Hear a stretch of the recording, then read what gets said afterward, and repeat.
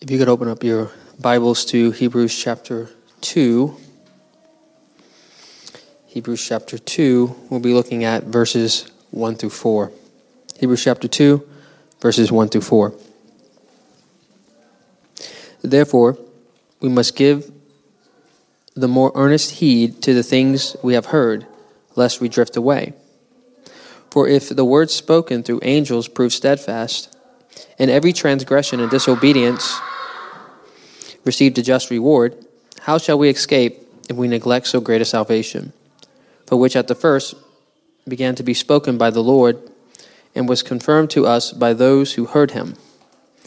God also bearing witness, both with signs and wonders, with various miracles and gifts of the Holy Spirit according to his will. So tonight I have a shorter message for you all for probably obvious reasons, but I pray that it will still be a good message, a powerful message, and it will bless your soul. The Lord can work through many, or he can work through few. One of my favorite stories of the entire Bible in the Old Testament is the story of Gideon. Everybody remember that story? That Gideon had too many people, and so the Lord kept on making his ranks go smaller and smaller so that he would get the glory. And I pray that this Gideon effect really, in some ways, explains a lot about the world. Why it is there are so few Christians, why it is that we always seem to be outnumbered, why it is that we always seem to be losing. It's often the Gideon effect, that God is going to take the small and conquer the many. Psalm 20 verse 7 says, "Some trust in chariots and some in horses, but we trust in the name of the Lord our God." So tonight, I want to focus on this text. I don't usually make points, but if I do have a point, I have one point. And it's the main point of the text. And that is, therefore we must give the more earnest heed, lest we fall away. Before we jump into that important warning, important part, we must ask ourselves, what is being therefore? The text says, therefore we must give the more earnest heed. Well, what is being therefore? Really, anytime you come upon a text and you see therefore, you should always ask yourself, what is being therefore? And so, unfortunately, this is the beginning of chapter 2, and so you'd have to go back to chapter 1 to figure out what's being therefore. Well, the entire argument of chapter 1 is what's being therefore in chapter 2. And to summarize, I was going to ask for a volunteer to read all of chapter 2, but I'll spare you from that. Let me summarize chapter 1, which is being therefore in chapter 2. Chapter 1 is all about the superiority of Christ. He is superior over all things. He is the greater revelation. Remember, in chapter 1, he contrasts in many times and in many places, God has spoken to our forefathers, but in these last days, he has spoken to us through his Son. So there's a contrast between the Old Testament revelation and the New Testament revelation, and Christ is superior. And then it talks about the fact that Christ has been appointed heir of all things. It then describes him as the maker of the worlds. So I hope you see the kind of juxtaposition, kind of the bookends. He is the creator of everything, and he's been appointed heir of everything. He's the Alpha. What's the rest of that? The Omega, the beginning and the end. It's all about him from cover to cover. You read the very first verse, the very first beginning of the book says, in the beginning, God. What God? The triune God, Father, Son, and Holy Spirit, Jesus Christ. And at the very end, does anybody know? Go ahead and flip to the very end of the Bible. You tell me. Somebody go there. Go to the very end in the book of Revelation. What's the very last message of the Bible? It says amen, but right before that. Is it come, Lord Jesus? Is that what it is? Is it all about him from cover to cover? Yeah, that's right. And that's what Hebrews is saying. He's the creator. It's all about him. And once he comes, he'll wrap it all up. And all things will be put in subjection to his feet. The last enemy to be destroyed is death. It then describes how he accomplished this great salvation. He's the purger of our sins. He purged our sins by dying on that cross and rising again on the third day. And now he's ascended at the right hand of the Father. He is so much superior over the angels. Why is Christ superior over the angels? Why? The same reason God is superior over you. There's only one being that is self-existent, that's always existed from all of eternity. He is the being upon which we use a fancy theological term called aseity. He exists. He is. You are contingent. He upholds you. He sits at the right hand of the Father. So in light of all this, in light of this great God, Jesus, creator of the world, sustainer of the world, completer of the world, superior over the angels, the eternal Son of God, sits at the right hand of the Father. In light of all of this, now we get back to chapter 2. Go back to Hebrews 2 if you flipped away. Therefore, in light of that great truth, that great gospel, that great God, we must give the more earnest heed to the things we have heard, lest we drift away. Now, I look around this room, and I see a lot of people who know me. In fact, I think very few of you don't know me. If you don't know me, I'm Jamie. Nice to meet you. If you know me, even a little bit, maybe medium, you probably know I like a certain sport. Does anybody know that sport? Yeah, how do you guys know that? It's not the most popular sport. I think I'm probably the only person who likes pickleball in this room. Hopefully I've converted some of you. One day, we can go out there. You'll like it. But I like pickleball, and you guys know that. But what you probably don't know is the last time I played pickleball. The last time I played pickleball was about 3 months ago. It just happened. I remember it was in February. It was like a nice day. I went out there and I played and I had a good time. Before that, when was the last time I played pickleball? It was actually when I got a really bad case of laryngitis and I completely lost my voice. And I played a tournament and I lost. That was in October. So I really haven't played pickleball for the last 7 months. Now, how much do you think I like pickleball today? You guys who know me, who've heard the little amount of talking that I have done in the last 7 months or so, how much has it been about pickleball? Probably not that much. The truth is, I don't like pickleball today nearly as much as I used to. There's a whole lot less today than, I'm almost ashamed to say this, when I played sometimes 4 hours a day. So not playing basically for 7 months, my love for pickleball has drastically decreased than when I played 4 hours a day. Is that surprising to anybody? Is anybody shocked about that? Is that like some kind of mystery trying to solve that? I think it's pretty simple. And why is that? Why is my love for pickleball decreased? Is it because the game is any less fun? No, the game hasn't changed at all. The game's just as fun as I left it. Is it because the weather is cold? No, look out there. It's not cold. It's beautiful. In fact, this is the best time of year to play pickleball. It's the best time of year to do anything outside. Why? Because we're at that really nice point. It's not too hot and not too cold. It's called the spring, right? You like the spring, unless you have allergies. And then you take allergy medication, and then you like the spring again. But yes, this is actually the peak time to play pickleball. So what happened? It's not that the weather is too cold. It's actually the perfect season. It's not that the game has changed. It's not even that really I have changed. I'm kind of still the same person. I'm not fundamentally different. Why did my love for pickleball shrink? Anybody know? Can anybody guess? It's because I neglected it. It's just that simple. It's because I haven't been playing out there. It's because I stopped paying attention to it. Now, why did I stop paying attention to it? Well, two reasons. One, I asked some of you to pray for me that I would like pickleball a little bit less. And I think God answered that prayer. God has a way of answering certain prayers. He answered that prayer. And the second reason is, I said 7 months ago. What happened to me 7 months ago? For you guys who know me, what happened 7 months ago? Anybody remember? Little person out there? Yeah, that's how old Anna is. See, what happened is I had a 5th child, and that child needed me. Or I should more say my wife needed me. So running off playing 4 hours of pickleball was just not the thing to do. So instead, I decided to take some time off the court. And so time off the court ended up being days, which turned into weeks, and so forth and so on. Now, when I first took some time off the court, it was killing me.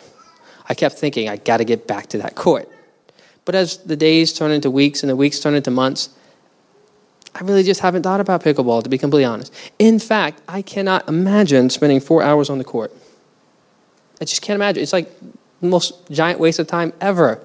Now, I have gained some weight, so I can't imagine as a weight loss program to get back out there. But in general, though, I didn't do it for the weight loss. I just did it for fun. And I really can't imagine of getting out there. Now, why am I speaking so much about pickleball? I kind of remind myself right now of Shane. He liked to talk about bikes in his sermon. See, that's what pastors do. They talk about the things they like. Here's the point of the pickleball analogy. I'm trying to give you a concrete analogy of how love can increase and decrease. My love for pickleball decreased for one very simple reason. I don't want you guys to miss this and all the silliness. Because I neglected it.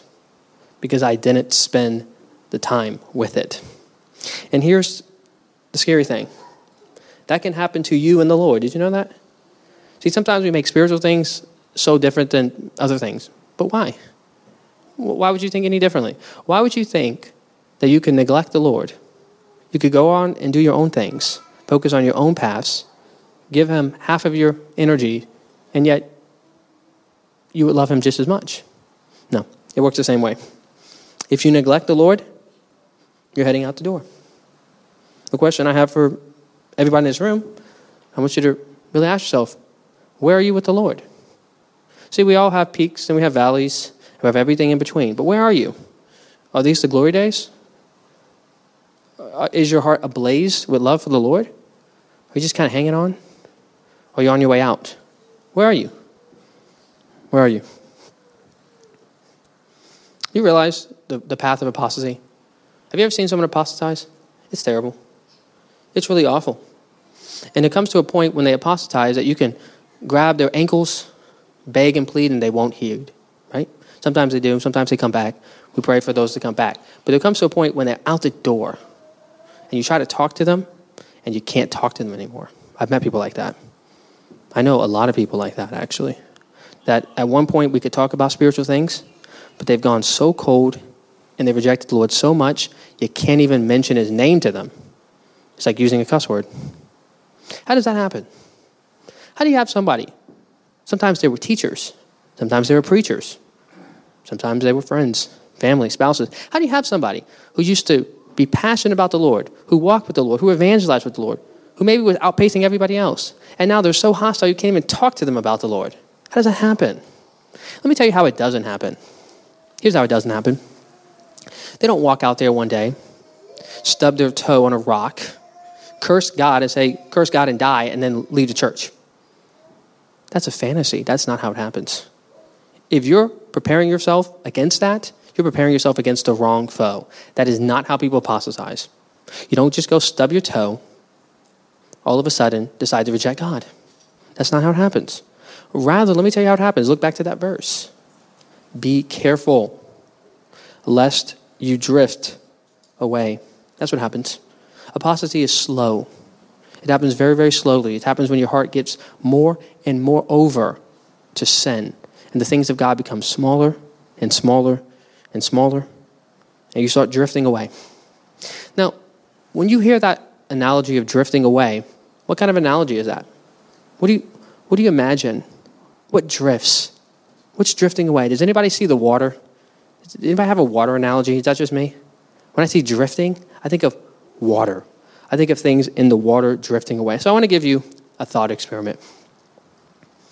Imagine you get on a boat and you plot your path and you say, I'm going from here to there. And imagine there is far away.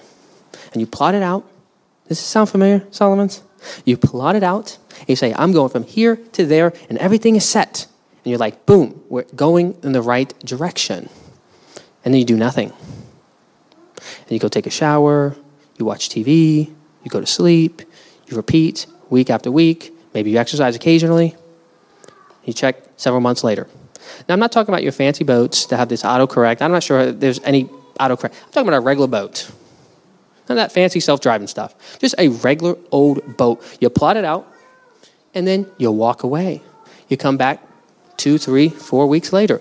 Does anybody think that you're going to end up not drifting away? Would anybody think that? Would anybody be surprised? I can't believe it.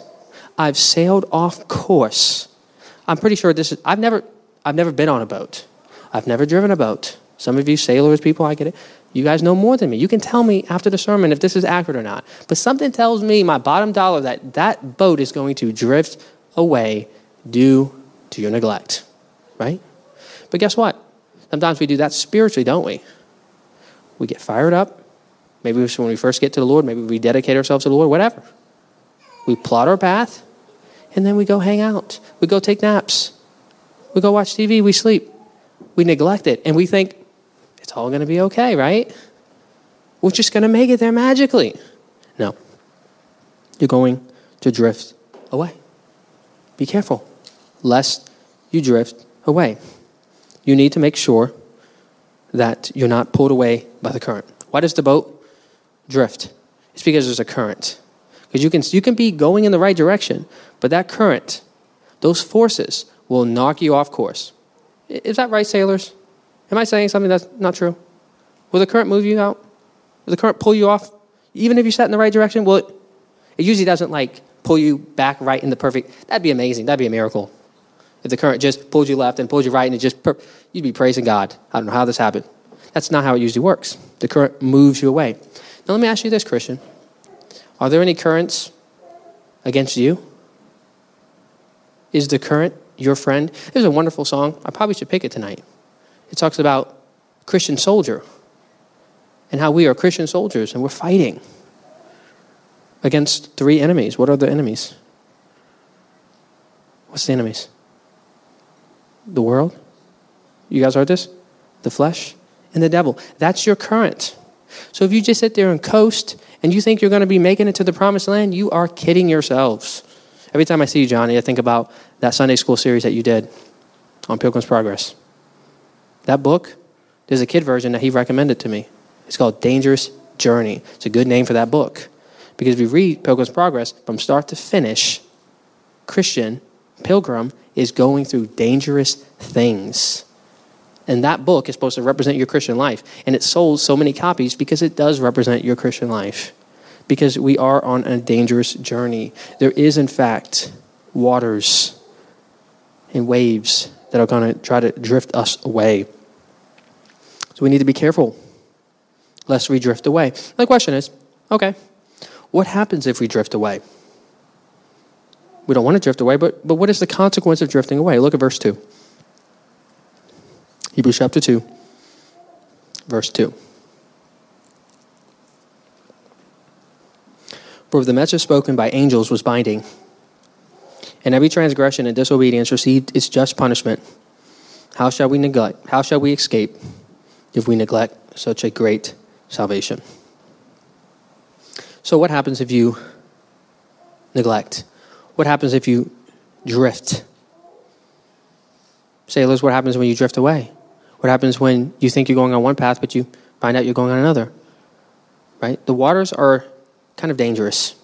All you got to do is read the Bible to find that out. Just hanging out, drifting on the water, weeks on end, kind of dangerous. There's a whole bunch of things that can happen. You can run out of supplies. But there's one particular thing that's particularly dangerous, and it's running into rocks. It's going down. If you drift, you never know. You might hit a rock. You might hit an iceberg. Remember the Titanic? The ship that would never sink. That's what they said. They boasted God couldn't even sink that ship. Well, it turned into a giant rock of ice in the water, and that ship went tumbling down. Well, this world is full of rocks, and it's trying to bring you down. So what does that mean, though? So you're going back on this analogy. You're on a boat. You're trying to travel to the promised land. You're drifting, and you could run into rocks. What are the consequences of that? Is it just earthly chastisement, embarrassment, humiliation, lack of eternal rewards? What happens if you go to drift and you hit the rocks? Well, let's go to the Bible. Let's find out. 1 Timothy chapter 1. Can you turn there? 1 Timothy chapter 1, verse 18. Here's what the Word of God says. This is what happens when you drift. This is what happens when you hit those rocks. 1 Timothy 1, 18 and 19. This I commit to you, son Timothy, according to the prophecies previously made concerning you, that by them you may wage the good warfare, having faith and a good conscience, which some have rejected. So let me stop here. Here's what's going on. Paul is encouraging Timothy to wage the good warfare. Everybody see that? It's right there in verse 18. Keep on fighting. Go on, pilgrim. Keep going on the path. And how do we do that? Verse 19. Having faith and a good conscience, which some have rejected. concerning the faith, having suffered shipwreck. That's what happens when you hit those rocks. You suffer shipwreck. Now, let's go back to the Titanic. What happens when the Titanic hits the iceberg? What happens? You have a boat that floats, right? There's a lot of stuff that goes into that boat floating. Again, I'm speaking way beyond my pay grade. I don't know all the things that make boats float, but I know it doesn't take a lot to make them sink. And something suggests to me, and the Titanic proves this, even if you have the greatest boat ever designed, when you got a giant hole in it and water goes rushing in, the boat sinks. Isn't that true? Isn't that how it works? You got a boat with a big hole, bunch of water, and you're going down. And what happens to everybody on that boat? When a boat goes shipwreck, they better get on another boat. Otherwise, they're going down. But there is no other boat, is there? What other boat is there? There is no other boat. So when your boat goes down, you're headed to hell. It's just that simple. It really doesn't take a PhD. You don't need John Calvin. You don't need Augustine. You don't need anybody to figure that out. All you need is a little bit of common sense, an open Bible, to realize if you go shipwreck, you're not making it into the kingdom of God. The Bible says, apart from faith, it is impossible to please God. Pretty clear, right? Apart from faith, it is impossible to please God. If you stand before Jesus Christ on that last day and you have no faith, where are you going? Heaven or hell? Just imagine. You have no faith. You stand before him. You are an unbeliever. You think you're going to the kingdom of God? No, you're not. Matthew 24:13 says, but he who endures to the end shall be saved. But he who endures to the end shall be saved. Do you see the conditional clause there? You must endure. You have to. Now again, look at the warning again. Hebrews chapter 2, verse 2. What is being contrasted is the punishment of breaking the law of Moses and what happens if you neglect so great a salvation. What would happen if you broke one of the law of Moses? You would be certainly punished. You would not escape. Back to the Pilgrim's Progress. One of my favorite scenes of Pilgrim's Progress is just hilarious. It comes out of nowhere. You have Pilgrim, and he breaks a command. He goes on, he listens to a worldly wise man. He tries to travel through the city of legality and tries to accomplish salvation by good works. That's what symbolized. And he faces Moses. And Moses jumps on top of him, and he beats him senseless. This is actually in the book. It's crazy. It happens. And he cries out, have mercy on me. And Moses says, I have no mercy. And he continues to beat him senselessly. That's what happens. If you break the law of Moses, you'll be punished. It was just that simple. And he's contrasting the severity and the mercilessness of the law of Moses with what happens if you neglect so great a salvation. You shall not escape. Please, if you walk away from this sermon with any other message, know this. How shall we escape if we neglect so great a salvation? How shall you escape? Well, some say, well, my pastor said growing up. Some say, well, according to my theology. Someone says, when I was 5, I prayed. Someone says, hey, when I was 15 years old, I knew I was a Christian. Beloved, let me just tell you a little secret. How shall you escape so great a salvation? None of that will cause you to escape. None of that. It won't. All your excuses and you will find yourself perishing in that day. Don't trust in your excuses. Don't trust in bad theologies. But rather, here's what you should do. 1 Peter 5:8. Beloved, be sober. Be vigilant. Because your adversary, the devil, walks around like a roaring lion, seeking whom he may devour. Resist them steadfastly in the faith. Don't trust in anything other than watching out, not neglecting.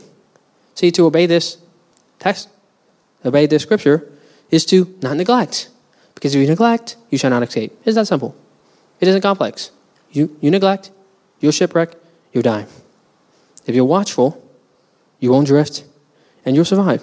So, in a little bit of the sermon left, we'll talk about how you can not drift away. How can you obey this commandment and not neglect so great a salvation? And there's a couple ways. Here's the first. The first is the very beginning of the sermon. The first way you can not drift away not have to worry about getting the punishment of neglecting your great salvation is very simple. Heed the warning. Or put it differently. Realize that there's a warning. See, this passage is written to you. And that shouldn't be shocking to anybody. It's to you. Let me try to prove this to you. Look at verse 1. Therefore, we must give the more earnest heed to the things we have heard, lest we drift away. For how shall we escape if we neglect so great a salvation? You see that? It's not them. It's not those. It's we. The author is putting himself in this. He's talking to believers. How shall we escape if we neglect so great a salvation? We shall not escape. So he's talking to us. The first thing to make sure that this doesn't end up being you is to recognize he's talking to you. That's what you have to do. If you reject that great salvation, then you will suffer the consequences. Another reality to this is once you realize that this is addressed to you and realize that he's addressing a very real danger, you need to be watchful. When I was in the Army, sometimes one of the things I hated doing the most, we started doing this in basic training. One of the things I hated doing the most is doing guard duty, right? We'd have to wake up in the middle of the night and watch guard. And back then, the drill sergeant sometimes would wait until it got really, really late. And we were already sleep deprived. I was extra sleep deprived. I decided to hang out with Stephanie the night before instead of going to sleep. Bad idea. Because what I didn't know is when I got to basic, they were going to make me stay up another night. So it's 48 hours. I was so sleepy, I was marching and falling asleep. I'd go to the bathroom and fall asleep. It was awful. And if they caught you, it was very bad. So I was extremely sleep deprived. And then, instead of letting you get a full night's sleep, they make you do guard duty at 1, 2, 3 o'clock in the morning. They just wake you up and you had to stand there. And there was nothing going on. Just a bunch of soldiers sleeping. And you had to watch. But if you fell asleep, it wasn't going to go well for you. Because those drill sergeants were waiting for you to fall asleep. See, you realized that you needed to stay awake. Here's the analogy I'm trying to bring to you. Stay awake. Be on guard. The drill sergeant's out there. The real danger is out there. So the first way that we can obey this command is just stay awake. Recognize there's a danger. Recognize that there's something to be concerned about. Now, I hope I've convinced all of you, but some of you may be stubborn. So I'm going to show you one more passage. Hopefully none of you will walk away from this sermon saying, that's about somebody else. Jamie has some weird theology, but I don't need to take heed because it can't happen to me. All right, one more text. 1 Corinthians chapter 9. Turn over there. 1 Corinthians chapter 9. We'll look at verse 24 through 27. 1 Corinthians 9, 24 through 27. Do you not know that those who run in a race all run, but one receives the prize? Run in such a way that you may obtain it. And everyone who competes for the prize is temperate in all things. Now, they do it to obtain a perishable, but we for an imperishable crown. Therefore I run thus, not with uncertainty.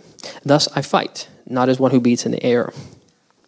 But I discipline my body and bring it into subjection, lest when I have preached to others, I myself should be disqualified. You see the context? He's saying that we're going after a prize. Not a perishable one, but an imperishable one. And Paul is describing his life as one who does not beat against the air, but we wrestle against what? Not the air. Not make-believe. It's that current I talked about. We wrestle against not flesh and blood, but powers and principalities and spiritual acts of darkness, all of that, right? So he says, I do this. Verse 27, but I discipline my body and bring it in subjection.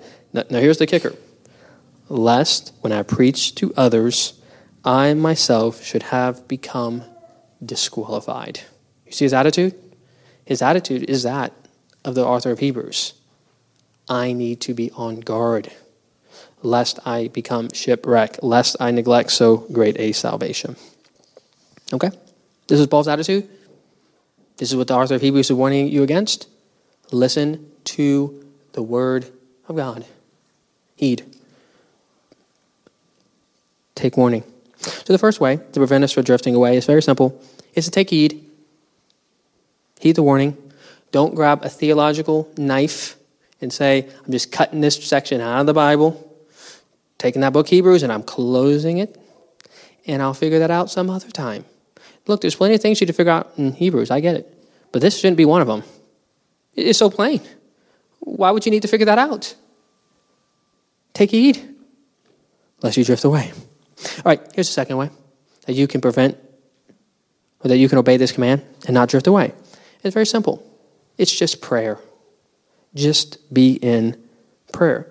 It's amazing. The God of the universe says, I will hear what you ask me. And if it's according to my will, I'll give it to you.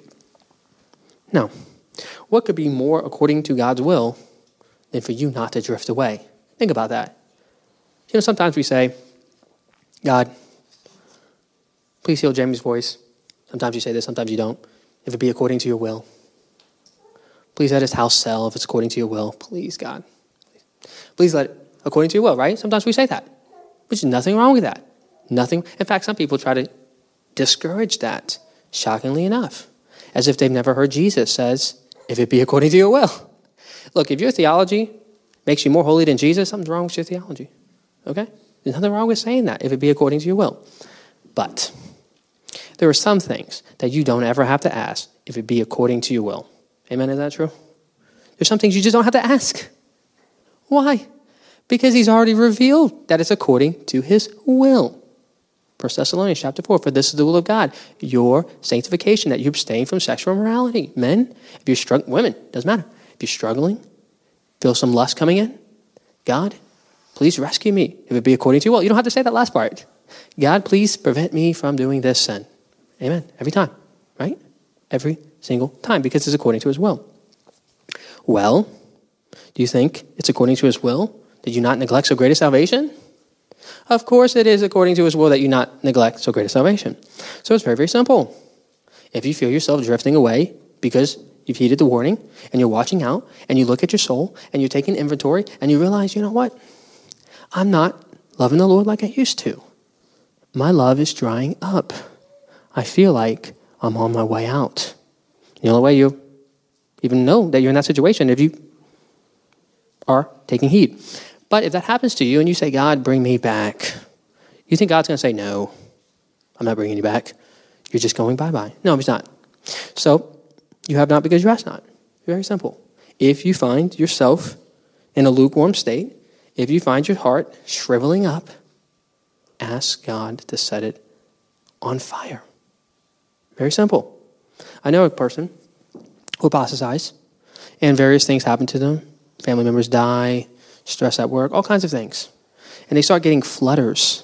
I don't know if you ever had, I have up-close personal experience with apostates. I don't know if you have, but I have. And I've seen them start saying things like, I think I'm going to come back to God. Sometimes they say, not quite like that too. Sometimes they say, I think I'm going to come back to Christianity. I don't know what that is. You come back to God. Anyways, I hear them say these things, right? And then a couple weeks later, it all turned into naught. But you know, when I asked them, did you ask God to bring you back? No, they didn't. They don't. They try to come back to God, but without talking to him. Good luck. Whoever calls upon the name of the Lord shall be saved. How are you going to get saved? How are you going to come back to God and refuse to talk to him? Good luck. Good luck making reconciliation with anybody, by the way, that you don't talk to. Reconciliation comes with talking, with communication. So, if you find yourself drifting away, ask God, set my heart on fire. Lord, it's cold. Lord, I've gone callous. Bring it back. I don't know what time it is. I think we're running out of time. Let me get to the third point.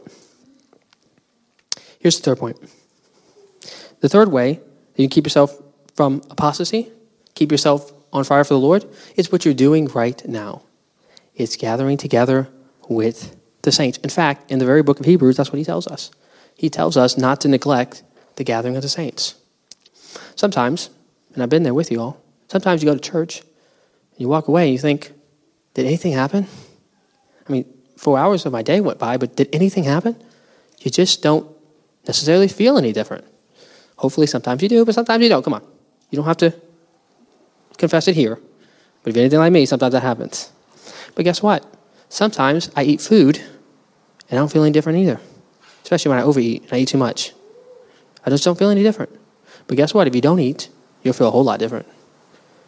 Gathering together with church is your refueling station. It keeps you afloat. So continue to gather. And there's so many other ways. Go read Psalm 1. Meditate on God's word. All of these various things. But the main thing I just want to leave you with is be on guard. Watch out. Pray. Stay with God's people. And keep your heart ablaze. And the last thing I'll say to you is, if any of you examine yourself, and one, see that you're not even in the faith, repent. Trust in the Lord. Call upon his name. And he'll bring you to salvation. Some of you may not even be on the race. This sermon may have not been about you, because this sermon is about believers. But if you are here and you do not know if you know the Lord, you can come talk to me, come talk to Pastor Neil, come talk to any Christian. Call upon his name. He will hear you, he will save you, and he will bring you into the kingdom. And for the rest of you, I just ask you to examine yourself. Ask yourself, where am I? Is this sermon about me? Have I been drifting away? Have I been distracted by all these things in the world? And my soul is being slowly but surely drifting from the Lord. Because if that's you, look at this passage again. Remind yourself what happens at the end of that rope. What happens if you keep drifting away? How shall you escape? You shall not escape. But there's good news. God has brought you here. You can escape before you neglect so great a salvation. You see that? It's kind of like hell. There's all these interesting TV shows. There was a TV show, I don't recommend it, but I'm just telling you, there was a TV show called Prison Break. It was this long series. They would just be in prison and they'd break out. People are fascinated with that concept of going into a prison and breaking out. Well, there's one prison you'll never break out of. It's the prison of hell. You know what the Bible calls hell a prison? Revelation chapter 20. You're not breaking out of hell. That prison, once you're in, you're not getting out. But I have good news, and I'll wrap up the sermon with this. You can stay out of it. You can't break it out, but you can prevent ever going there in the first place. That's your escape, is never going there. Anybody, let's wrap this sermon up. Anybody know Romans chapter 8, verse 1? Kids, anybody have that memory verse? Romans chapter 8, verse 1? Come on, kids. Who knows it? Turn over there. There is now no condemnation for those in Christ Jesus. There's now no condemnation in him. Let's go to the Lord in prayer. Dear Heavenly Father, God, we thank you. We thank you that you love us enough to warn us. We thank you, Lord, that we don't have to go to hell. You died on that cross. And you rose again. And you offer us salvation through Jesus Christ. Lord, I pray you would help us all to not neglect so great a salvation. And Lord, we trust that those who know you will heed your warning. And they will not neglect so great a salvation. We pray this in Jesus' name. Amen.